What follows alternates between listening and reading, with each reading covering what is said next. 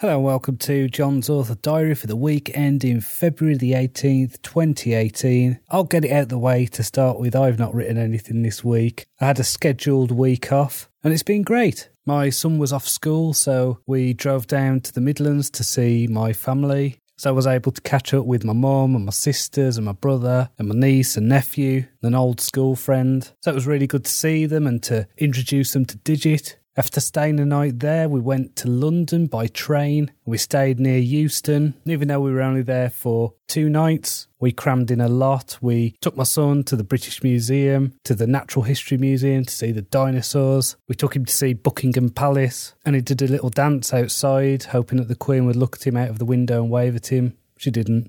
I think it's really important as writers to take a break from the day-to-day of writing books. I mean, over the last few weeks, because of guide dog training and things like that, that's probably been a bit longer than it would have been, but it's nice to refill the creative well and get lots of ideas for new stories and inspiration from objects within the museums. So I'm really glad that we did that. I mentioned last week that I did a freelance piece for The Guardian, and that did really well in terms of engagement, and my Twitter timeline for a few days was just filled with hundreds of people copying me into tweets and things like that. So it was a bit annoying. I think I might have missed out on a few friends getting in touch with me, but it's good to see that what I'd written, which was about my experience of discrimination as a guide dog user, got through to a few people. So that was really good. I did have the annoying experience on the way back to Wolverhampton yesterday with a woman demanding that I moved out of the priority seat because she had a booking. Now, the priority seats on UK trains are for people with disabilities. If you're disabled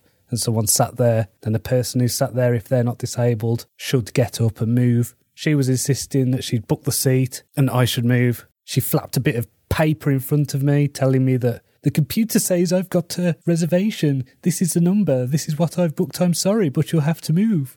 I told her that a number doled out by a computer is not a replacement for human decency. So I told her she should go and see the train manager and get reassigned. She ended up sitting on the table opposite me, tutting the whole way. Hopefully I made her feel quite awkward. In more positive news, I finished, finally, Brandon Sanderson's Words of Radiance.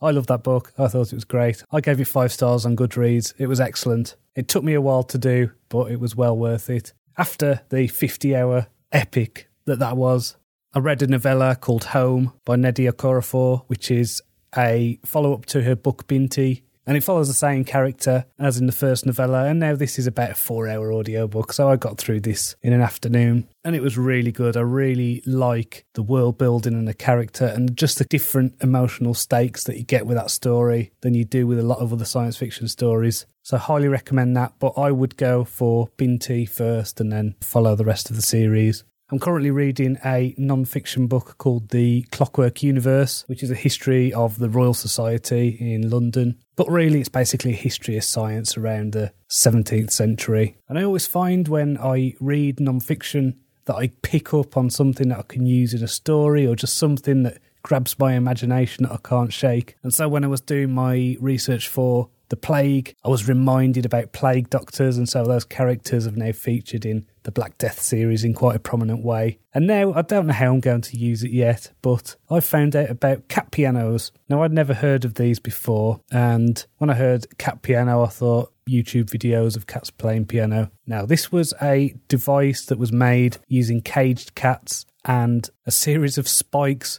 were attached to piano keys, and when you pressed them, it would prod the cat, and the cat would let out a squeal in the only way that cats can. And so these cats were apparently selected for their particular tone, so you could get a nice little scale by prodding cats with spikes. Now, this is dark enough, this is grim, but I don't know. My thought when I first read this was, how can I have this with people in one of my stories? And it's one of those thoughts that's been festering in the back of my mind for a few days, so that's usually the sign that there's something there. So who knows, more news on that soon, maybe, we'll see. I've put a story on pre-order called Clockwork Titan, which is, if you've ever read any of my fantasy stuff, it's in the same world as my Her Name Was Red short stories. This is a story in the Ulteruvium Expanse, which is a collaboration between 12 authors. So we've all written a short story based on the same prompt. And so we've got people like M.K. Clark and T.S. Brothers and Lynn Sheridan and Killian Carter all writing within this series. So mine's on pre-order now for March the 20th. It's called Clockwork Titan. So please do check that out. I've got no questions this week, but if you want to send any, send them to john@johncronshaw.com. That's JOHNCRONSHAW.